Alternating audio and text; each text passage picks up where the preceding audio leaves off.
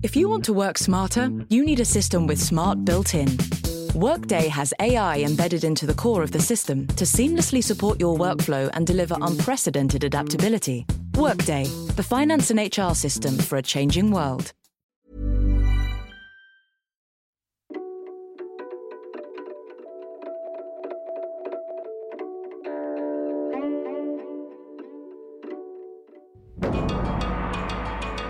Hello, I'm David Rennie, The Economist's Beijing Bureau Chief, and I'm here with my co-host Alice Su, our senior China correspondent based in Taipei. This week, we're looking at the COVID wave sweeping China. We'll be zooming in on China's villages. We'll examine whether China's rural healthcare system can handle this wave of the virus, especially as migrant workers head home to celebrate the Spring Festival next week.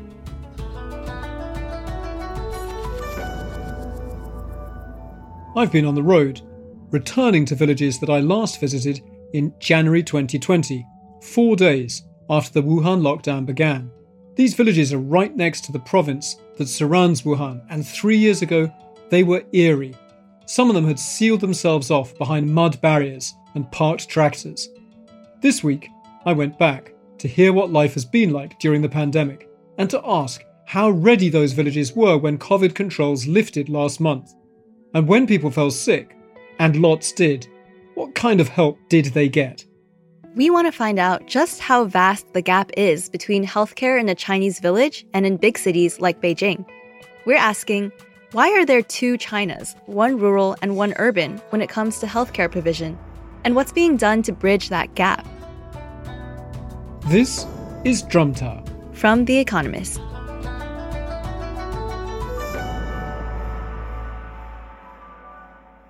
Alice, hello, how are you doing? Hi, David. It's good to see you back in your home studio in Beijing. I'm well. I have been busy reporting on Taiwan's military and its defenses. Did you ride a helicopter? I will do almost anything to ride a helicopter. I didn't ride a helicopter, but I did ride a military cargo plane. I think that was really uncomfortable. I also rode an amphibious transport vehicle and a military landing ship. I rode many different kinds of ships and vehicles over the last few days. I can't quite keep track, but I will list them out for you in a coming episode. It all sounds very Tom Hanks and Steven Spielberg, but I look forward to hearing the reporting. Yeah. How have you been? You've finally gotten back into China and you've gone out on the road this week. I'm really eager to hear how that has gone. Yeah, it's another China. I came back in the first day that there was no quarantine, and I was back on the road because now you can get out of Beijing without being asked to quarantine or risking not being able to get back into the capital just because you've got a red health code. There are no health codes. It is another world. Last week, we talked about the new wave of COVID that's consuming China, but we were really looking forward to having you back on the ground, and we were hoping that you would be able to show our listeners exactly what we mean when we talk about how different the healthcare system is between urban China and rural China. So, David, walk me through your reporting. Where did you go? Who did you talk to? So, Alice, I decided to go to a big city hospital here in Beijing, and then also to a really small village clinic down in the south of Henan province. Alice, I'm in the heart of Beijing, and I've come to Raffles International Hospital, which is one of the most expensive private hospitals here. It's a lot of diplomats, expat business people, some rich Chinese will come here. In their pharmacy, they have boxes of Paxlovid on prescription for 3,000 renminbi, which is about $440. They can even organise a home visit. If you have an old person who's very sick and doesn't want to leave home, they can come and prescribe Paxlovid in your own home. Wow, that is kind of incredible to hear that they can come and prescribe Paxlovid in your own home and that it is accessible. But at the same time, I want to remind our listeners that you're talking about Raffles, and that's one of the best international hospitals in Beijing. So it is really kind of for the elite of China, who have that access, and they're paying 3,000 RMB. That's about $440. And I know that Paxlovid is selling for much, much more on the black market. But even if they were paying the price at Raffles, it would be 2 months of income for villagers in rural China. David, I'm also curious, did you talk to any of the doctors at the hospital? Did they tell you about what is going on in the rest of Beijing? And, is the wave still going? Are the ICU still overwhelmed? I spoke to the clinical director at Raffles, Dr. Sonia Juta-Bourreau, and she said, so Raffles doesn't have its own intensive care ICU beds, but when you look across at other big hospitals in Beijing, they're under a lot of strain. Local hospitals, especially ICU, are full, and there is still some patient arriving with complication, and it's difficult to find ICU beds currently in Beijing. So there is less patient, but still a lot of serious cases, and patients with complication are still arriving in hospital. Well, so it sounds like even though Beijing relatively has better services than a lot of other parts of China, the crisis is still ongoing. And, we're looking at one of the biggest cities in China with the best equipped health systems. But David, you also just went to a very rural place to look at what's available for people who don't have the kinds of privileges of Beijingers. That's right. I went to a village called Weiji, and it's the last village right in the south of the province of Henan, before the provincial border with Hubei. And remember, Hubei is important because that's where the virus broke out 3 years ago. So to get to Weiji, it's not quick. You have to take a train from Beijing to Nanyang, right in the south of Henan. It's a 5-hour train if there's lots of stops. The train was pretty packed, actually, which was very different from 3 years ago. I took a plane down there 3 years ago, and I was the only passenger on the plane because this virus was new. People were really scared. They didn't know how deadly it was. And I remember the crew kind of hiding in the galley at the back of the plane into Nanyang. Ladies and gentlemen, our train will soon arrive at Nanyang Dong railway station. So this time, I took a fairly crowded train, then caught a taxi down the highway to Weiji. It is not the loveliest village in China. It's basically either side of quite a busy road where trucks thunder down past these kind of flat green fields of carrots and onions and winter wheat and fairly modern houses, 1,700 people, a lot of the middle-aged people, the adults, working somewhere else. And so it's only old people and little kids, as you see all over China. And Henan is not a rich province. It's in the middle of China. But one of the things that was really striking was that after having been so close to the epicenter of the pandemic 3 years ago, people now just want to move on.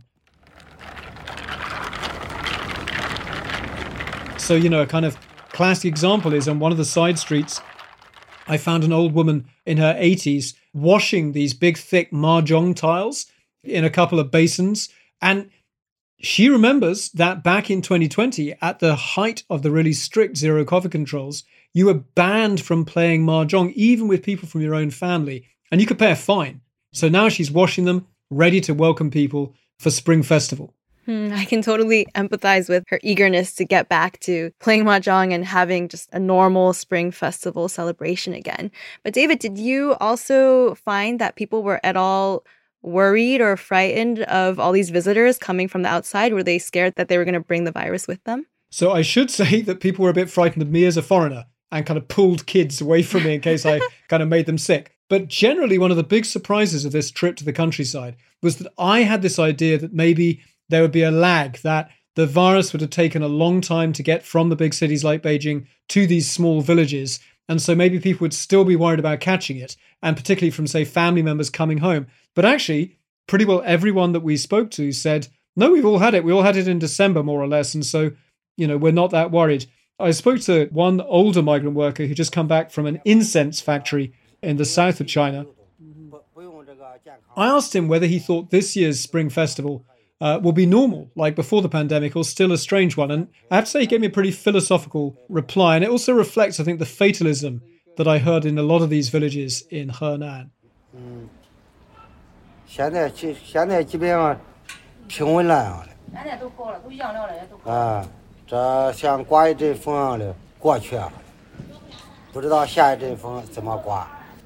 So he's saying there, now this is basically stabilized. It's like a wind that has blown past. And we don't know how the next gust of wind will blow. Did people tell you about what it was like when they did get sick, though, even though they'd already recovered? We know that a lot of the villages in China are mostly grandparents and their grandchildren. So how did they deal with that when everybody was ill? That came up. So one of the other people that we met in Weiji was a worker called Mr. Yang. He's 31. He has 3 very young children, 2 girls and a boy. And his mother had the baby on her lap, and she got COVID quite recently, and her fever was really high for a couple of days, and then her husband got sick. And so actually, there was no one else to look after the kids. They just had to get on with it because the mother of the babies works nearby in Henan province and hadn't come back yet.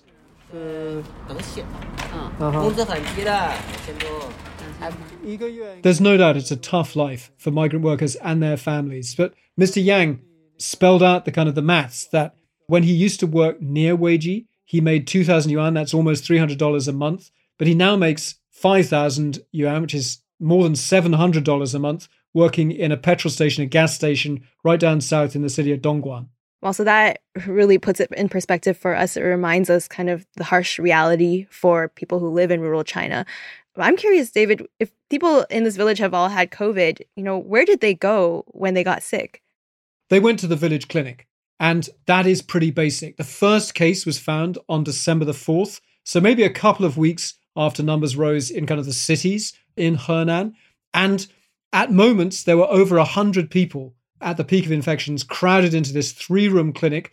In rural China, as you remember, Alice, a lot of people don't like the idea of swallowing pills. They think it's bad for their stomachs, and so they like to get an IV and intravenous infusion. The 2 village doctors that I met, they're a married couple, and their 10-year-old son was kind of tidying up the plastic tubes that had been used to help transfuse people.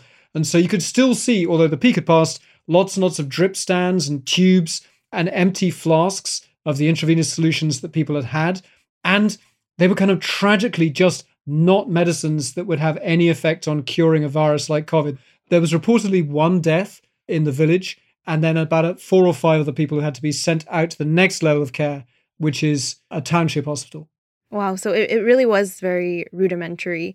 It actually reminds me of a question we got from a listener about doctors' training, because we've mentioned before on Drum Tower that quite a number of doctors in China actually don't have a degree in it. So this listener wanted to know, how are they practicing if that's the case?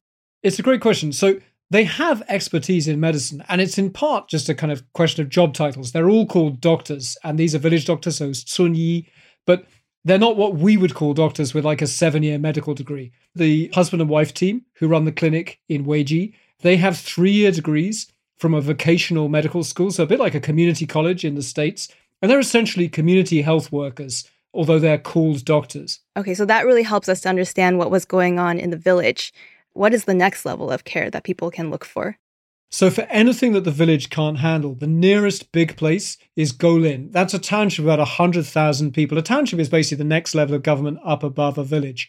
And it's down the highway. It's strung along either side this big, very busy road. And when I went there, you could see that Spring Festival, which this year falls on January the 22nd, is really close. So I just recorded a brief note for you as standing outside. I am surrounded by a very noisy, very bustling Spring Festival street market.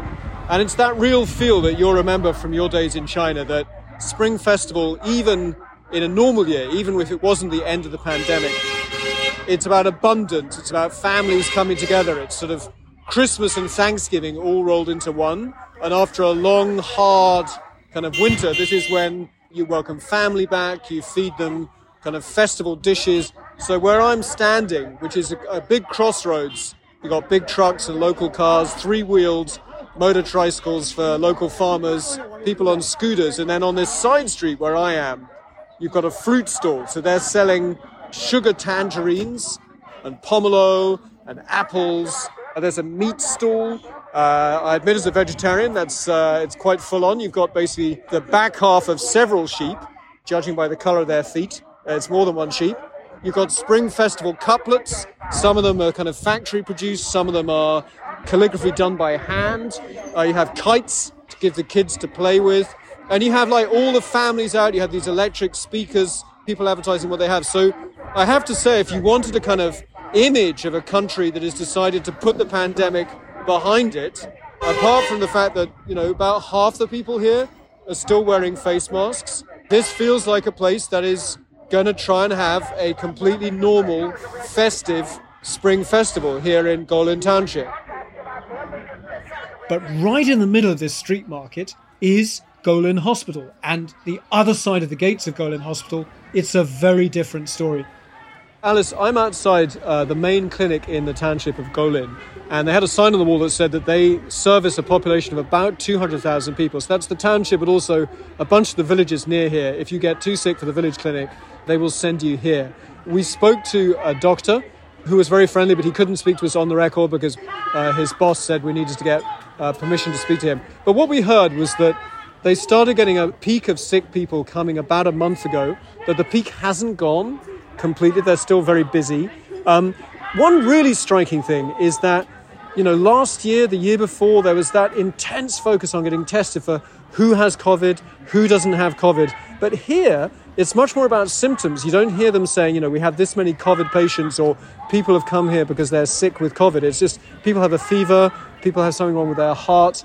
They have a pretty bare bones operation here. On the wall, they had a poster advertising the fact that they have defibrillators, that they have nebulizers, but these are fairly basic machines that they have. These not very well equipped.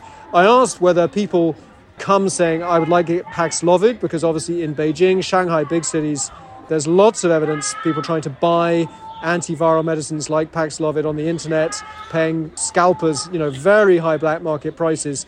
Here, the doctor said, some people may have heard about Paxlovid on the internet, but we just don't have it. And in fact, there were a couple of days here when even people with high fevers couldn't get something as basic as ibuprofen because they ran out. If people come here with a high fever, they'll give them paracetamol, they'll give them ibuprofen. They've been using a repurposed HIV drug called Asvadin, which is being used in China now for COVID. I asked whether that worked.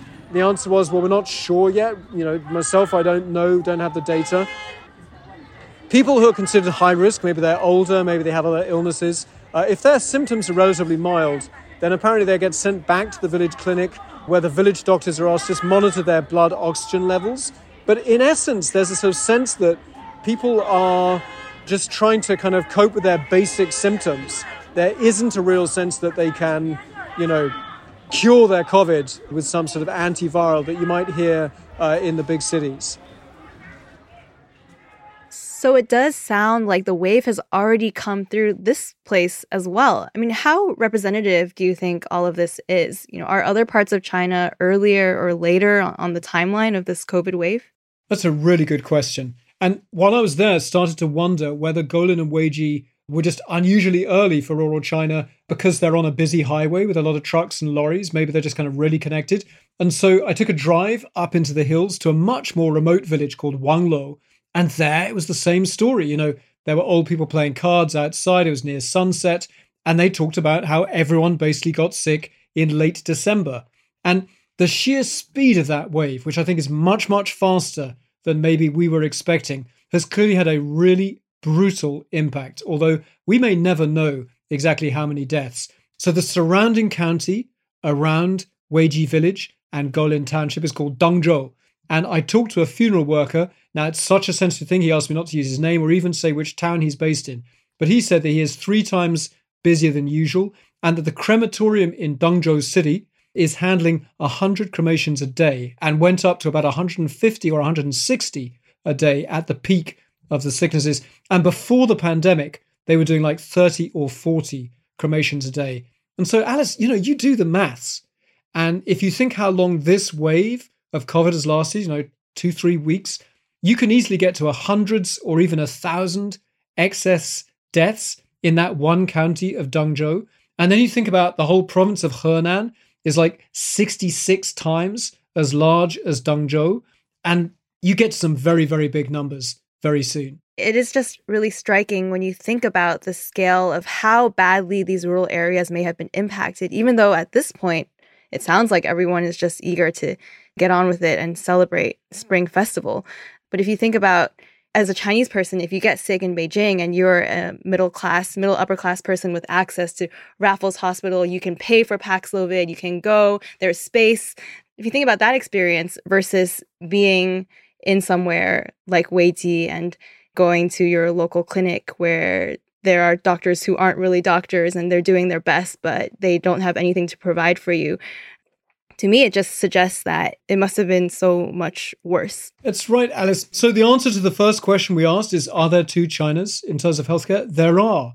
But one of the things that's really striking is how it's kind of what people expect. I didn't encounter tremendous anger or indignation in these villages, or people saying, how little they have compared to Beijing, or even maybe knowing how much people can buy if they have the money in a big city. It's two Chinas that don't really even think about each other that much. Yeah, in some ways, it's like there's two Chinas in the sense that there are two kinds of healthcare systems, but there are also two Chinas in the terms of different expectations of how people think the government should take care of them or should not take care of them. Absolutely. And remember that in a village, also, it would be kind of seen as selfish to buy all the treatments you possibly could, because the insurance doesn't cover all of those costs. And so you would be exhausting your family's savings. And so I think, it's tragically common to hear old people kind of not wanting to seek treatment because they don't want to spend their kids' or their grandkids' inheritance. Yeah, it's so sad to hear that kind of fatalism that you encountered yourself again on the ground this week. In a moment, we're going to look at why so many hospitals and clinics around the country were so unprepared for COVID, especially as that giant spring festival migration is about to begin. At The Economist, we have been on the ground in China throughout this pandemic, but we've also been thinking about how this exit wave is affecting China's diplomatic clout and its image around the world. One of our colleagues wrote a great piece in our latest issue about how disappointed the World Health Organization and many foreign governments are towards China as the Chinese government conceals vital COVID data. To read that article and to read David's column from On the Ground in Weiji and much more coverage of what's going on in China, please subscribe. We have a special introductory offer for our listeners, and you'll find it at economist.com/drum offer.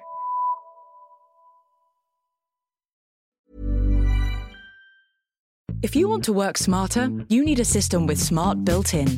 Workday has AI embedded into the core of the system to seamlessly support your workflow and deliver unprecedented adaptability. Workday, the finance and HR system for a changing world.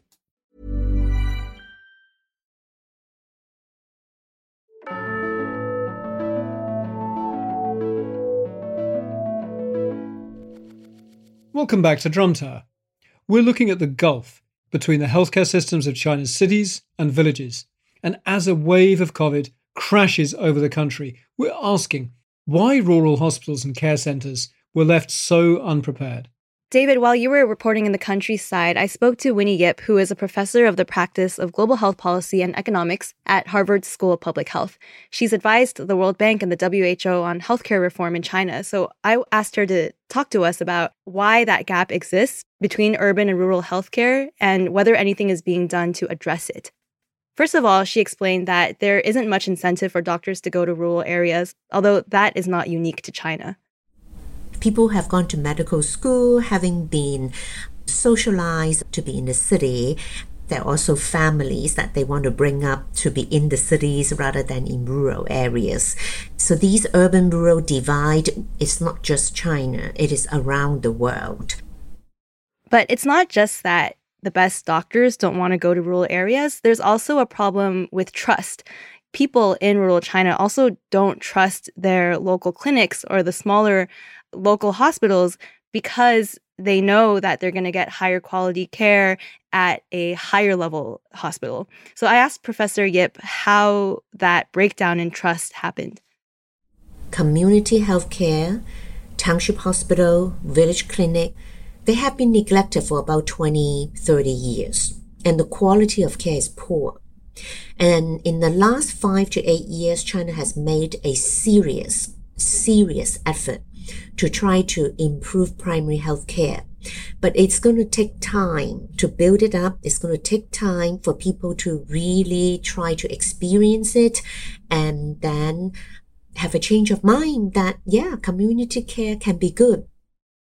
It's interesting to hear Professor Yip talk about how China really needs now to build up primary healthcare, because China actually in the past spearheaded a program called the Barefoot Doctors Program. And that was actually an important inspiration to the rest of the world on how important it is to prioritize low-cost community primary care. That's right. It was particularly popular in the developing world because these barefoot doctors, these 持家医生, they were often part-time farmers who had a little bit of medical training. But remember that rural areas, not long before China's Communist Party took over, were just desperately poor, and there was no tradition of universal public healthcare. So Chairman Mao, his solution was these barefoot doctors. And at one point you had about 1.5 million rural villages, and they received maybe 3, maybe 6 months of very, very basic medical training to serve their communes and their communities. And they were the main contact that many Chinese had with the healthcare system. And China aggressively promoted them around the world as a kind of triumph of communism and socialism. There's even a propaganda song from the time.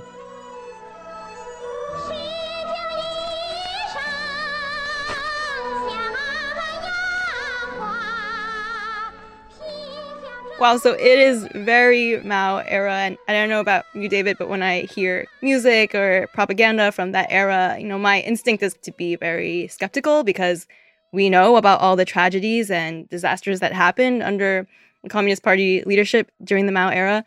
But when I was speaking to Professor Yip, she told me actually the Barefoot Doctors program was actually a relative success. The most important thing about it is that it was a way for China to expand healthcare at a time when China was very, very poor, right? So the strategy was to use as few resources as possible to keep as many people healthy as possible at the same time.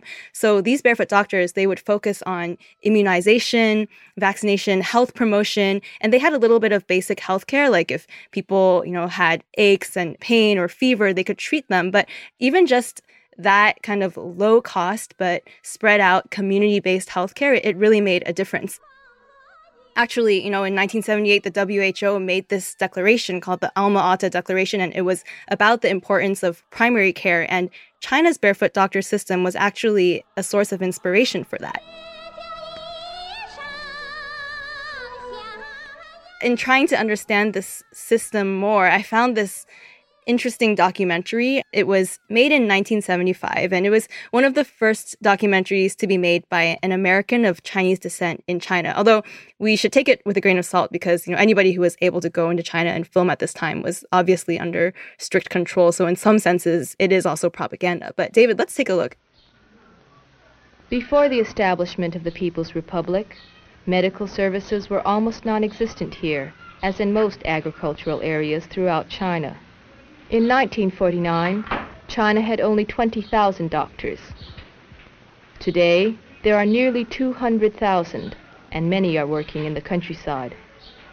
But the main force of the rural healthcare system is the barefoot doctor, a paramedic like Xiao Shu, who provides health and medical services on the farms.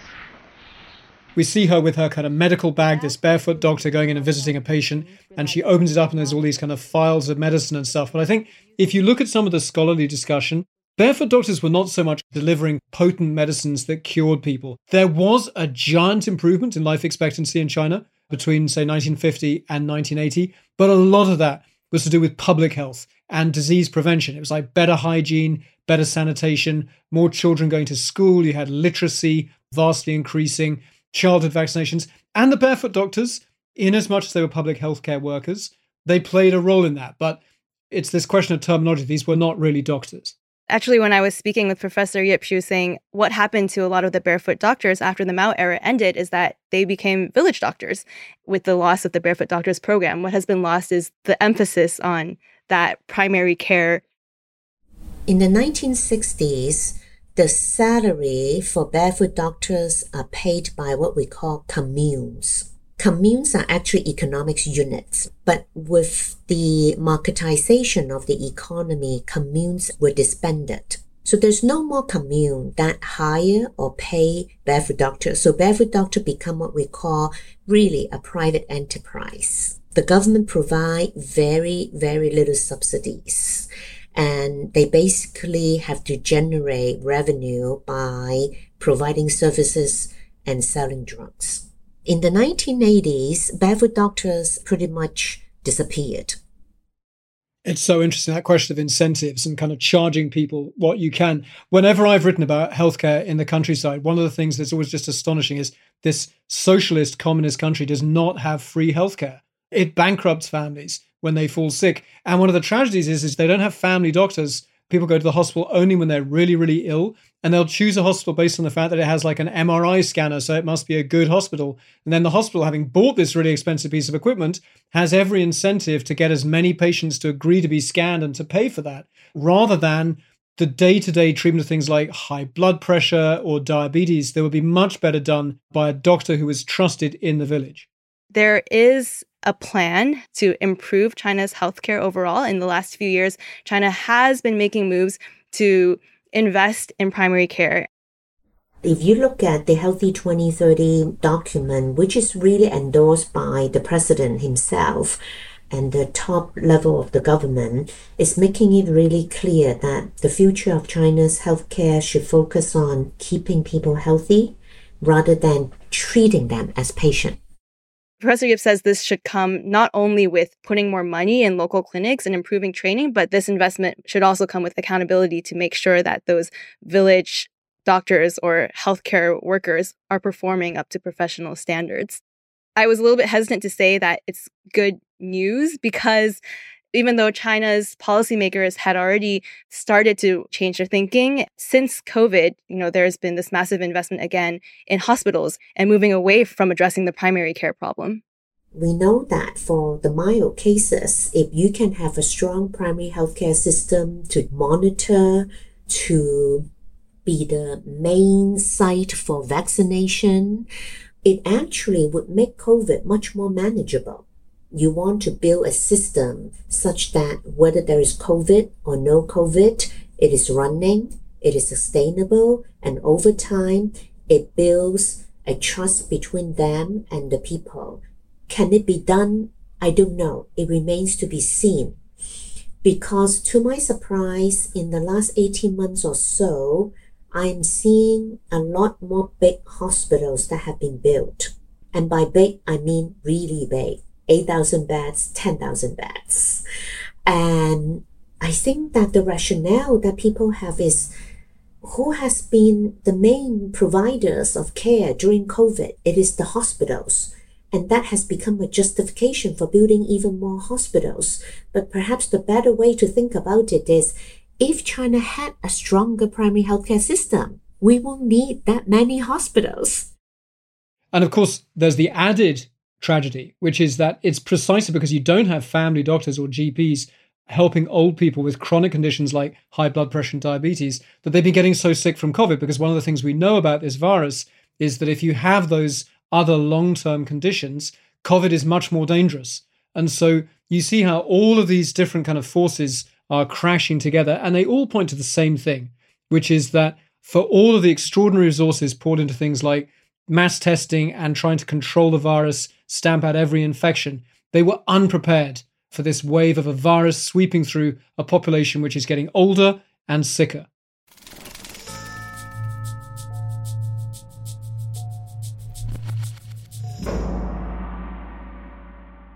David, we've been talking about the Chinese system being unprepared for this wave of COVID. Did you see evidence while you were on the ground reporting of the system being caught off guard? Absolutely. A really extraordinary place in a poor county called Tongbai. It's about 100 kilometers from that village, Weiji, that I was in before. And Tongbai, I went to the county seat. Their largest hospital not only has no spare beds and no Paxlovid, but around the corner in the grounds of an old government office building, a traffic bureau, there is an absolutely enormous, almost finished 2-story temporary quarantine clinic. One of those giant fengsang that we saw throughout Zero COVID, where if anyone was either testing positive or was near someone who tested positive, they were hauled off to be quarantined in these fengsang. And this 2-story quarantine clinic was still being built on December the 8th, which is the day that the central government abandoned Zero COVID. I went down there and found neighbors who said, yeah, it was running as a centralized quarantine site in that old office building, which we were told was for 1,000 patients. They started building it last November, and they were still building it on December the 8th. That thing never opened. Imagine the money spent on that temporary quarantine site. So that tells you that the local government just didn't know that it was about to pivot from locking people up to trying to cure them. This U-turn, it came as a shock to us, and it came as a shock to many ordinary people, but that's evidence right there that it was a total shock even to officials as well. If you go back to Weiji, that village that I went to 3 years ago, they did something amazing. They managed to avoid a wave of COVID coming out of Wuhan and overwhelming them. So the first 2 years, those efforts did actually work. Most of China didn't have COVID most of the time. But once Omicron became the dominant variant, and it is so contagious, those control methods were never going to work. And so that's the tragedy of that temporary building sitting there in the darkness in Tongbai County. And what did people around there say about, this sudden shift? Did they find it absurd, like laughable, frustrating? It's a question that I asked a lot of people. And there's just a sense that by the very end, the controls were so strict and it was just exhausting. So one rural doctor that I met down there in Henan, I said, were you surprised by how suddenly the policy changed? And they said, it was just so strict at the end. Everyone was just exhausted and it couldn't carry on. It was inevitable that it was going to have to stop and there would be a surge of cases, but everything has to have a beginning and an end. So people really are ready to move on. And Weiji was just an amazing place to see that 3 years ago at the very beginning of the pandemic. And then to see now that people, for all the deaths, for all of that waste, for all of the kind of terrible governance that we've seen the last month and a half, people are just ready to have a Spring Festival, to see their families. And it's hard to blame them as a foreign journalist on the ground. But I do think we still need to keep focused on whether there's lessons that policymakers can learn. Maybe we shouldn't be going around nagging villagers to be indignant if they're exhausted by the pandemic. But we shouldn't lose sight of maybe this country that can send spaceships to the moon. Maybe it could have bought some fever medicines before it let this virus rip. I still think, we just need to keep a close eye on what comes up ahead. I mean, we did see reporting that China is now going to start producing Paxlovid in country. And to me, that's a positive step, but it's going to take several months for that to get going. I also noticed that Zhang Wenhong, the famous doctor in Shanghai, who was criticized by nationalists when he said last year, eventually we need to learn to live with the virus. He was kind of lambasted for that, but, he turned out to be right. And recently he said, there's going to be another wave of COVID in China, likely around May or June. And so I completely empathize with everyone who was exhausted and just wanted this to end. And I wish that it had ended in a more humane and prepared way. But I also note that it's not over yet. Thank you all for sending in your comments and your questions. We appreciate and we read all of them. And we have a real sense of a community of Drum Tower listeners out there, and we would love to hear more from you. So if you have something you'd like to tell us, please write to drum@economist.com, or if you'd rather send us a voice note, you can do that too. Thank you so much for listening to Drum Tower. We'll be back next week. Our editor is Poppy Seabag Montefiore. Alicia Burrell and Barclay Brown produced this episode. Our sound engineer is Weidong Lin, and music was composed by Jocelyn Tan. The executive producer is Sandra Shmueli.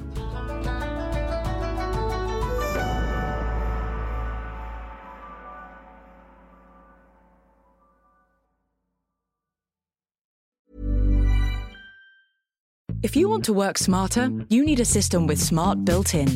Workday has AI embedded into the core of the system to seamlessly support your workflow and deliver unprecedented adaptability. Workday, the finance and HR system for a changing world.